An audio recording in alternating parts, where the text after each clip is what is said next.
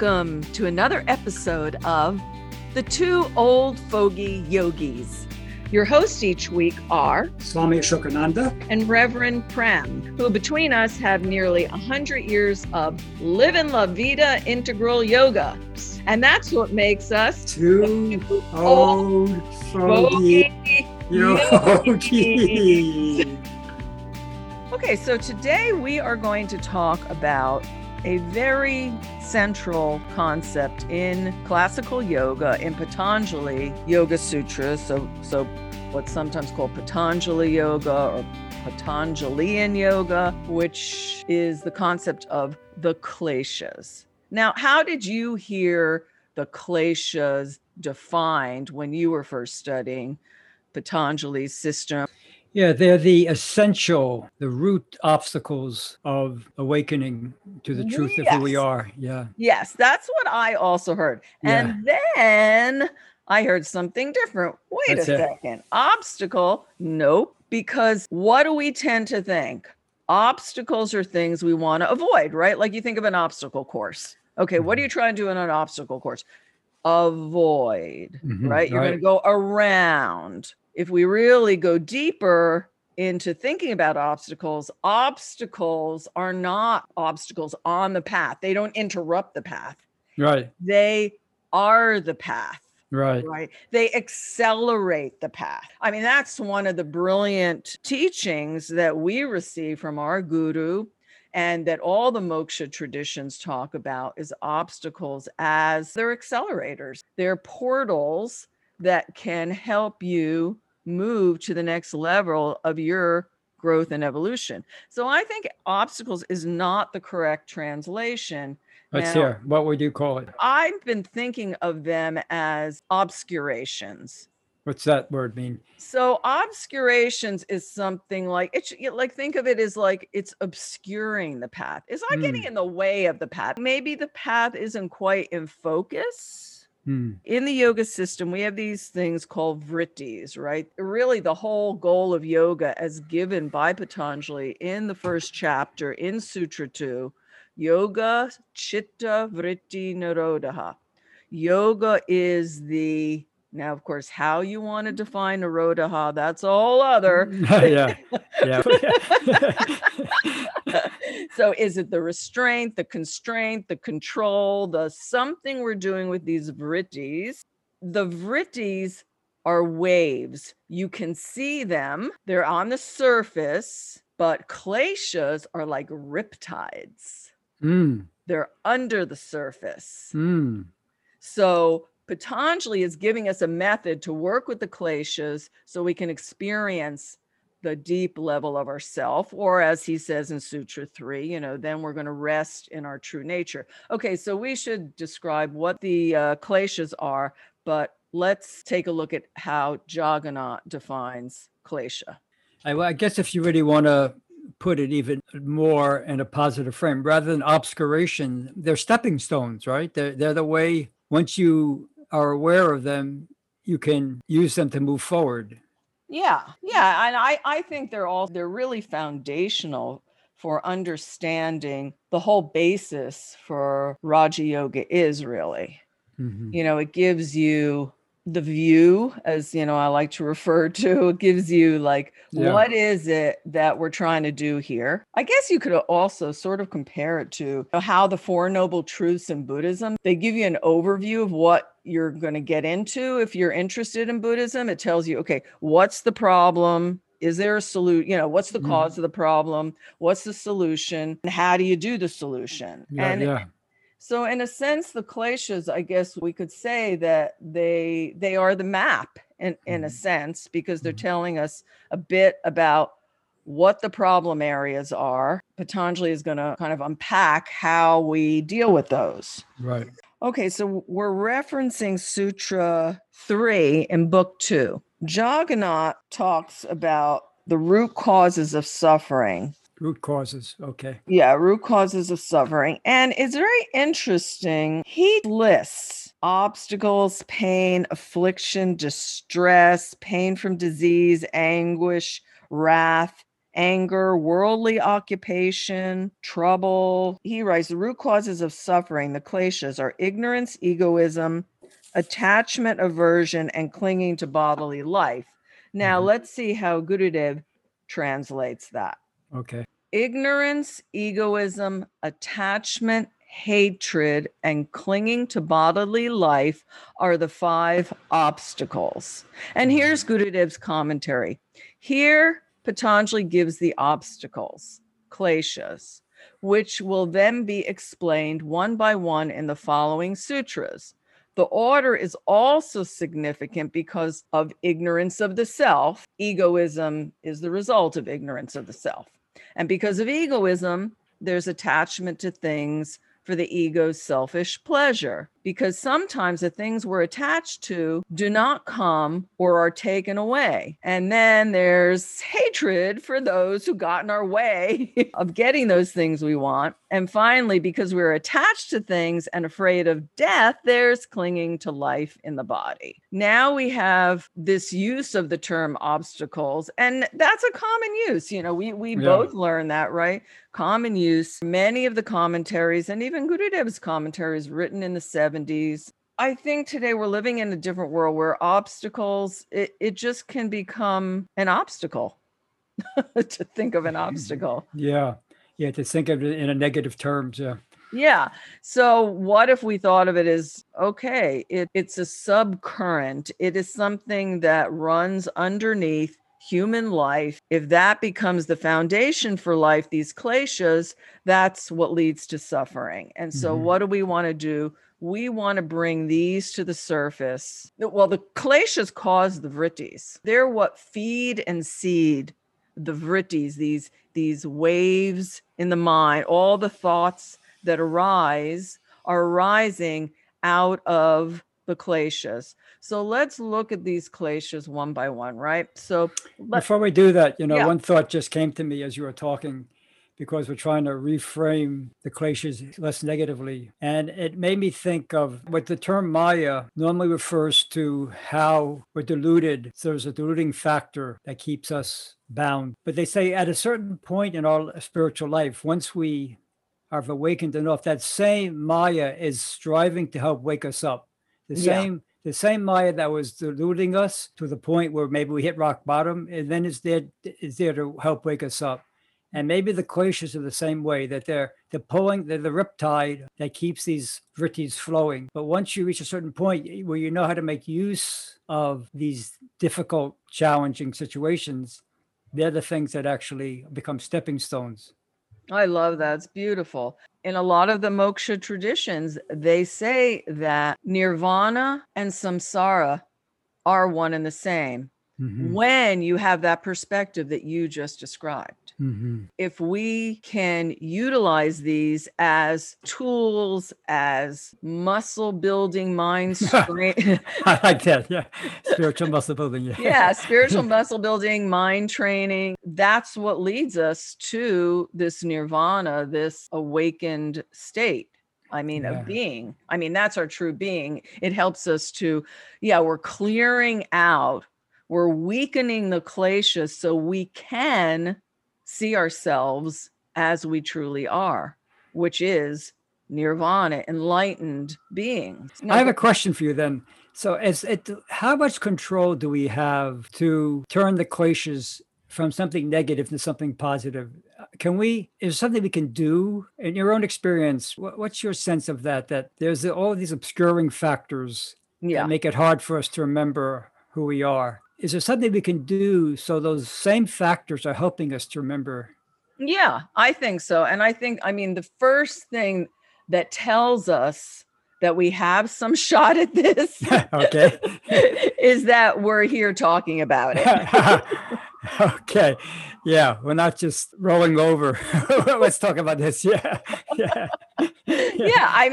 First of all, we wouldn't be on the spiritual path. People listening to us wouldn't even be listening, right? Right. If the kleshas weren't a little bit weakened. And so what we want to do is we want to weaken them even further. And that's why Patanjali gives us Kriya Yoga. So that's the first sutra in the second chapter, Kriya Yoga. right? Yeah. Yeah, tapas, svadhyaya, ishvara pranidhana.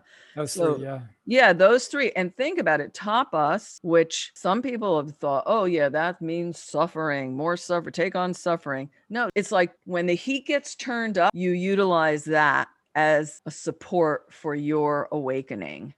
Yeah. You use those challenges for purification. Yeah. Yeah, for Mhm. purification, for spiritual muscle building. Then Mhm. svadhyaya is the study of both spiritual texts, right? Foundational tech in our tradition, whatever your tradition might be, and also self study. So it Mm. sort of brings in a yana yoga as well into svadhyaya. And then Ishvara Pranidhana is depending on what your orientation is. If you are a bhakta, devotional, then you'll say it's surrender to God or to a higher power, a belief in a higher power. And also Ishvara Pranidhana is it's a focus on the truth of beingness, Ishvara, Mhm. the Mhm. Satchit Ananda, the essential Mhm. nature that is our very essence. So it's like a focusing on that. It's an immersion, a surrender to your higher self versus a surrender to your lower self, which is where the kleshas want to pull us, right? To me, it's interesting that he gives these verses first about Kriya Yoga, these three niyamas, and then he talks about the kleshas, and he's almost telling you this is the way that he's answering the question I just asked you. How do you get out? How do you make use of the kleshas? Through purification, through study and self-study, and through surrender to Ashwara. Yeah, You can make use of these things and be benefited by supposedly the obstacles. exactly. And that Yeah. later is when he brings in, he says, okay, so you begin with this Kriya Yoga, and then he expands it into the 8 limbs of yoga Mm, later on in the text. right. Yeah. But he's also saying, like, there's no yoga without austerity. We need, we need tapas. We need self-discipline. How do we get stuck in this ignorance, Yeah. of vidya, ignorance of the unreal and the real, believing we're body, mind? How do we get stuck in that? I mean, that goes back to, then we have to unpack karma, past lives, current life, the reservoir of action, cause and effect, all of that.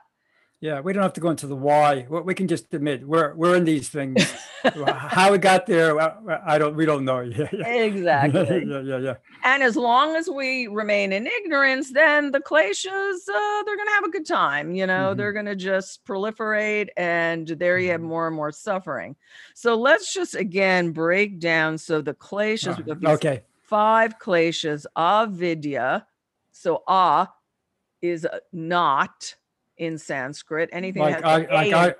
like Ashokananda, Shoka is worry or sorrow. Ashoka, free from, yeah. Yeah, So beautiful. avidya, without knowledge, yeah. Yeah. Ignorance, yeah. Exactly. So vidya is spiritual knowledge. The knowledge that we're referring to is not like book knowledge, not philosophy knowledge, not Conceptual knowledge. conceptual knowledge. Yeah. It's knowledge. It's what you need to know. It's what Yeah. you really need to know if you don't want to suffer. And that is that you are not this body or mind, Yeah, yeah. that everything changes, right? Mm-hmm. Who we really are at our essence as this Satchit Ananda. That's what Vedanta tells us. Existence, knowledge, bliss. That's our true essence, pure awareness, however you want to call it. Nirvana, enlightenment, higher self, Atman. There's so many names, but that's basically what the vidya we need to get, is that that's really the truth of who we are. If we don't have that, what happens? We land in asmita. Before we go to out of avidya, I wonder, do the Yanis say there is such a thing as avidya? Can consciousness forget itself? I know we're getting high No, philosophy here. I mean, the non-dual jnanis will say, no, just don't recognize. Your vidya can be veiled. You're But thinking that you're not enlightened, right, so you're not enlightened. right. That's the only But thing that's keeping you from being enlightened. Yeah. exactly. But the truth is you are. That's why Gurudev used to always say, when people would say, how do I get enlightened? He'd say, you can't get something that you have already. Yeah, yeah. You are already. It's not even having. Yeah. It's not getting, having, not having. It's being. It's your nature. And that's what vidya is. And avidya is failing to recognize that, which then is the foundation and puts the whole chain of dominoes Right. boom, right into effect.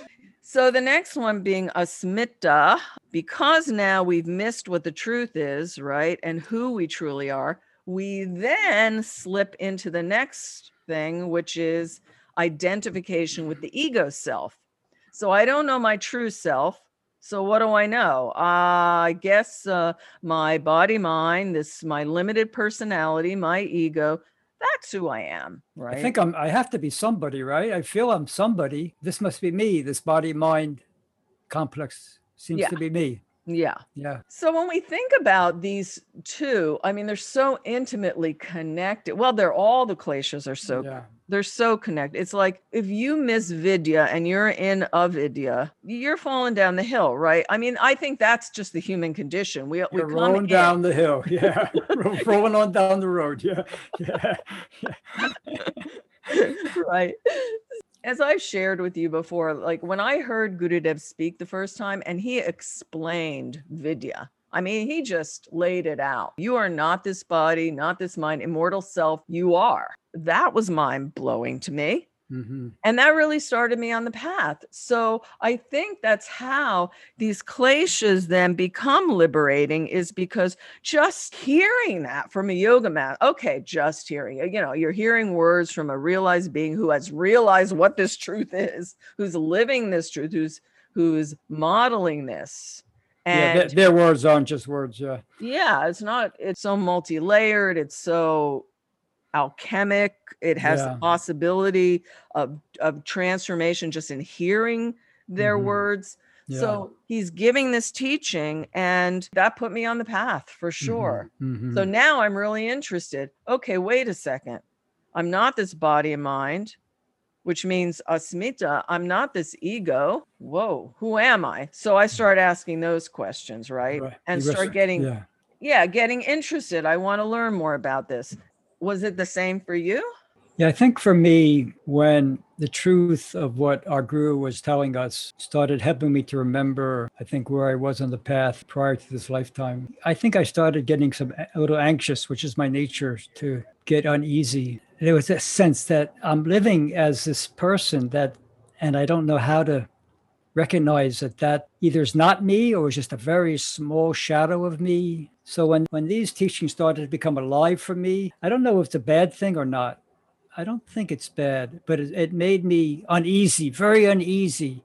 And I think maybe we need that uneasiness to be uncomfortable enough to do something about it. I didn't feel I could be complacent to be living as this individual, separate individual, and to a part of me knowing that, no, something is wrong here. This is not the right picture.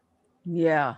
Oh my gosh, that makes so much sense. Yeah. I think that's what it is. It's like things that shake us up in life, the human mind, right, tends to want to push aside, seek a comfort level, seek the usual norm, try to come back to equilibrium.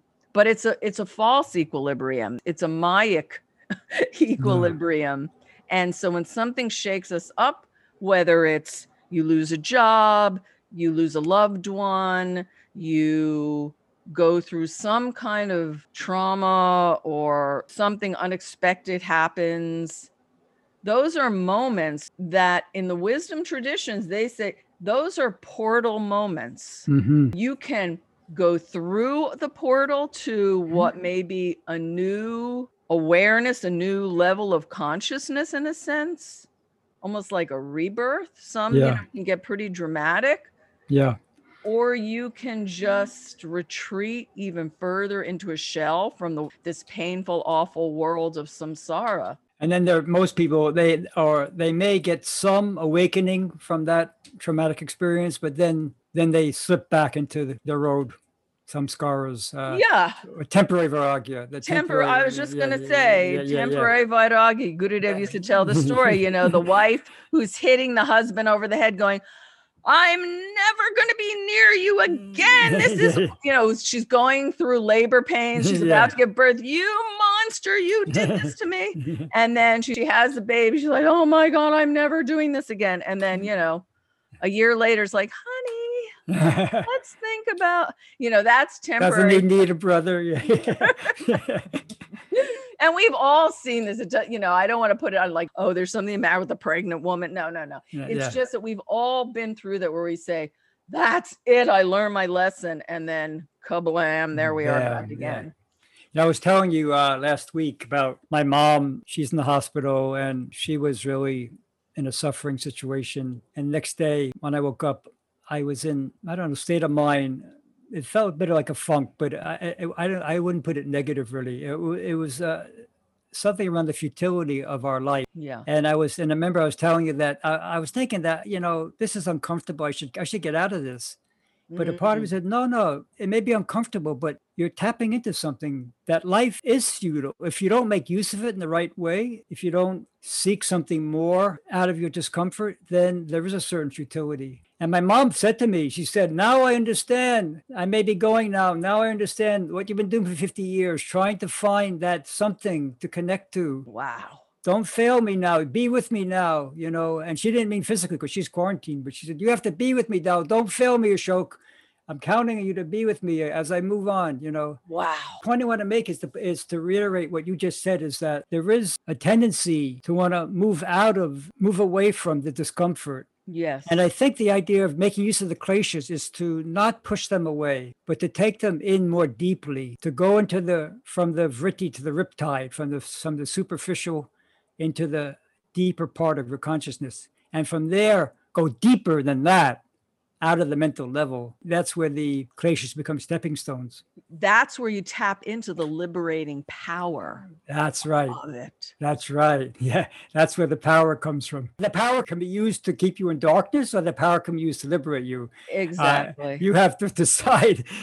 You have to become mature enough to have a choice about how that power is going to be used. Exactly. The foundation of the teachings, the practice, the steadiness, the keeping this all in mind and in heart and embodied in your whole being, because at the time of death, that's when you're going to meet your maker. What do we mean by maker? What makes you up?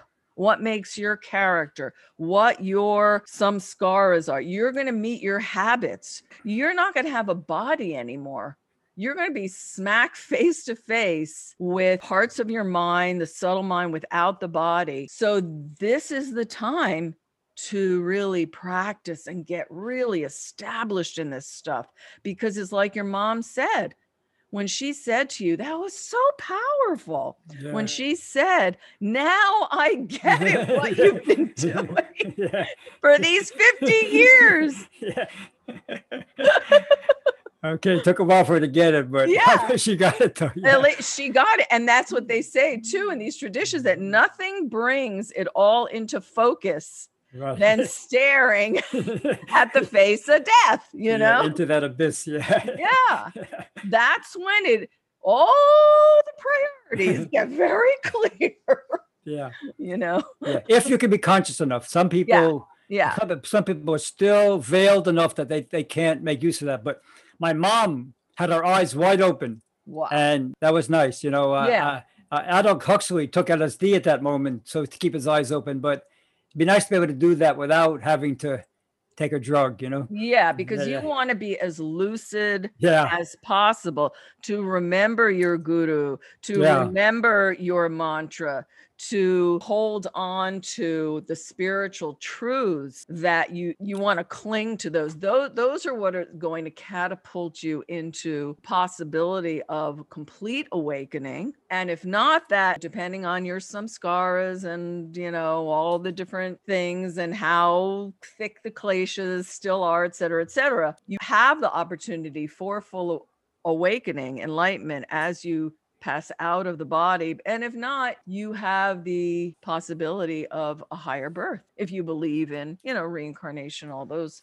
kind of things. Yeah. But this is when the pedal hits the metal, man. Yeah. There's nothing like a a real near death or traumatic experience or something that is really unexpected that sort of thrusts you, like you were expressing when you woke up the next day after talking to your mom, that state that you're in says so much about who you are that you could make the conscious choice. You saw the pull to want to kind of go unconscious with it. It And was a Sunday. I could watch some movies. I could yeah, get just put this away. out of your Yeah, mind yeah, yeah.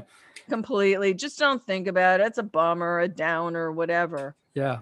But you were in a bardo, you were in a gap. And those gap moments, I used to feel also very uneasy. Yeah. I similarly recently went through a gap where I was just very let down by someone.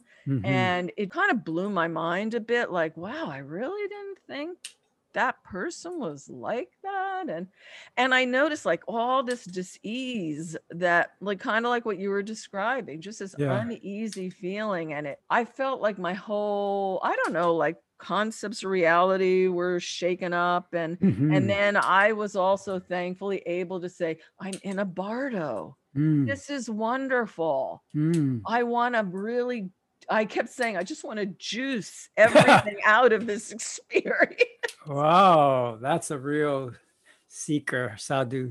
Well, it's something also that I learned in one of our episodes. We talk about Buddhist meditation, and one of the things that they so beautifully describe is how the vrittis, which I always thought of as like enemy, get out of here thoughts. I'm Yeah, trying to yeah. meditate or whatever, just thoughts. Why can't I just like rest in the sea of peace? They're like, bring it on, man, bring on the vrittis. They just love the vrittis because they say, number one, that's the natural flow of the mind is to have these thought waves. That's just, it's like saying to the ocean, hey, don't move. No. Yeah. The brain thinks it's like saying to the liver, don't do what you do. Exactly. Yeah. Exactly. So it's the nature of the mind to produce the thoughts. The only problem comes when we cling to thoughts or we push them away or we start some storyline, or next thing we know, we're sailing around. Like Gurudev said, you're meditating. Next thing you know, you're standing in front of a monkey cage. Yeah. Feeding the monkey bananas. So it's not to get carried away by thought. It's like, again, to cultivate the witness in a very embodied, grounded way, and to utilize information that you're getting. Hey, I didn't realize I was hung up on that. I didn't realize I had kind of gone down the road with this person a certain way and didn't really understand what they were all about. Wow. Okay. This is good information. So it's like all of this stuff, the so-called obstacles are information. And that's like in meditation, you're first settling the mind and then you're just being open to information that comes through, things from the subconscious, things to get cleared out, kleshas to make your way through, to thin the veil. Everything is in service of thinning the veils. Why? Just so we can see who we are. It's all and only about recognition. There's nothing to get. It's just recognition. Yeah. Which reminds me of the third and fourth kleshas, which we think are about getting something, right? So it's raga, dvesha. They're sort of put together as like this tag team. Well, they're two sides of one coin. Yeah. Raga, desire. You're pulled to something that you want, that's pleasurable, that's comforting, that's comfortable, something that you think is going to help you be happy and joyful forever and ever. And then dvesha, everything you want to avoid, because it's going to pull you away from your raga. And then you're caught in, talk about a riptide. Yeah. Woo, that's a riptide. And that's how most of us live, right? We're running after what we want, running away from what we don't want. And it's a constant running. We don't stand still and just be. Yeah. And also in that Kriya Yoga Sutra, Sutra 2.1, where Patanjali is talking about tapas, the purpose of discipline, that restraint in life. We always think of discipline as something like getting disciplined. In school, the teacher disciplined me. Yeah. But discipline can actually be a really good thing. Even pleasurable, yeah. Yeah, because who wants to be at the effect of your own mind, right? Self-mastery to me is like the pinnacle of self-discipline. Who Yeah. wouldn't want self-mastery? Yeah. The thing Yeah. that drives me crazy is not having self-mastery. Yeah. Tapas is just bring some order into our lives Yeah, instead of chaos. Yeah. exactly. Yeah. Discipline I gets know. such a bad rap, especially in the modern day. It's like, Yeah. free, let's just be free. Imagine Gurudev's challenge when When he first came here, he came free love, everything was like that. Yeah. yeah. So I was listening to Edwin Bryant commenting on the kleshas, and was when he was talking about this very subject of Kriya Yoga and tapas, and he was saying, yeah, discipline is not popular in our culture, but if you reframe it like this, okay, think about it. If you are led by desires, you're bound by them. You're imprisoned by them. Discipline actually sets us free. I love that. Yeah. So that's raga dvesha. In Buddhism, they say that this particular incarnation in a human body is actually an incarnation into the realm of desire. That's the nature of it. So imagine trying to get the heck out of that. Yikes. The Gita uses a term called titiksha. Krishna says to Arjuna, there's going to be heat and cold, pleasure and pain, gain and loss. Hold yourself steady and be patient with them. Patiently endure them, he says. Patiently endure them. So that, to me, that's this idea of using attraction and repulsion and finding the way to make it into an austerity, a tapas that's purifying for us. And something about enduring with patience, not shaking, not running after the thing, not running away from the thing. Yeah. Standing your ground and seeing how the mind can become stronger. Otherwise, if we keep running towards and away, our mind gets so hypersensitive. Everything disturbs the mind. We're always on the verge of being upset. So true. Oh my gosh. Yeah. So I'm getting a little better at that. I just see this nature to run toward, run away, not want to be out of my comfort zone. It's so stressful to be afraid out of your comfort zone. So true. Yeah. Oh my gosh. And it's you gain so much freedom by being more relaxed about recognizing that my real growth is outside the comfort zone. It's not in the comfort zone. Right. Yeah. And it seems so paradoxical though, doesn't it? It would seem like, well, it makes sense that your most growth, happiness, this, that would be in your comfort zone, right? You're comfortable. It turns out it's the complete opposite.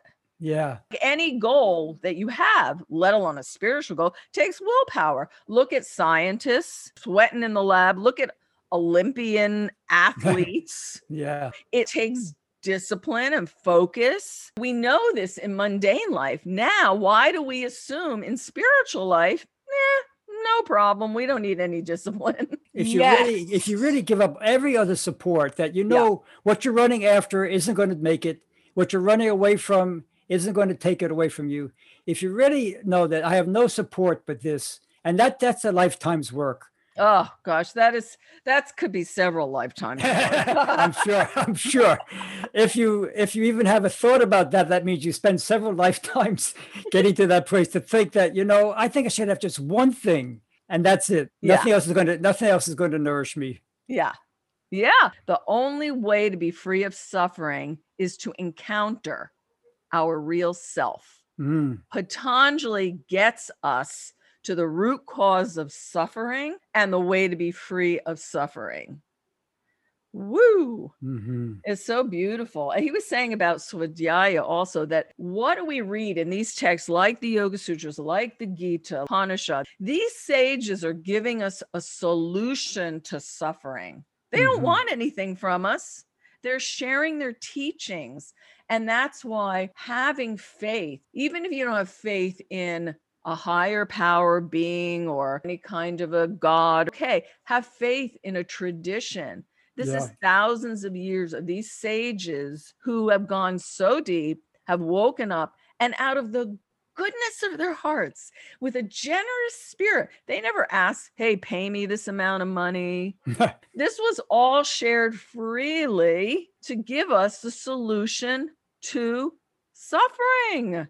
And the goal is being immersed in your true nature, which you can only get by being focused, whether it's on Ishwara, your spiritual tradition, your path, your higher self. It's being focused, like you said, is just being immersed in that. Nothing else. Yeah. Yeah. Yeah. It's interesting. The end of suffering is not the comfort zone that we're normally seeking. Exactly. It's a different comfort zone.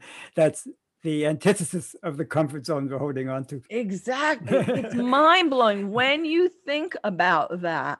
That is mind-blowing, because the natural pull is to the comfort zone, right? Yeah. And that's not where suffering ends. Yeah. It's not where suffering ends. The suffering ends when you wake up to who you really are, which you can only wake up to when you are focused on that goal, when you're willing to cultivate that self-discipline, when you really look at these kleshas and understand the mechanism of how they work. And we haven't even gotten to the last one. Maybe that's a perfect thing to talk about in another episode, where we can get into fear, anxiety, this fear of death. What is death? All those kind of things, because that's a fifth klesha. The fifth klesha, I mean, it's usually associated with death, right? Like fear of death or giving up this bodily form. But I really think it's the larger idea of everything we've been talking about, of this letting go of this reality that we have somehow become accustomed to. Yeah. Right. And when something just shakes or disturbs that in any way, what comes up? Fear, uneasiness, anxiety, panic, all of those things are wrapped up in this concept, this fifth klesha, abhinivesha, fear of losing everything that we know. Yeah. I heard somebody say that we're not afraid of death of what we don't know. We're afraid of losing everything we know. I think I've said that. Yeah. Oh, okay. I'm quoting you. Yeah. Let's get into that next time. Yeah. And let's everybody meditate on these points, the kleshas and Kriya Yoga. This stuff can set you free. It's deep. Thanks for listening. We hope you enjoyed the podcast and will join us again for next week's episode. Please do follow and subscribe to the podcast via SoundCloud, iTunes, Spotify, or Stitcher. And for more information about everything Integral Yoga, you can go to integralyoga.org. Om Shanti.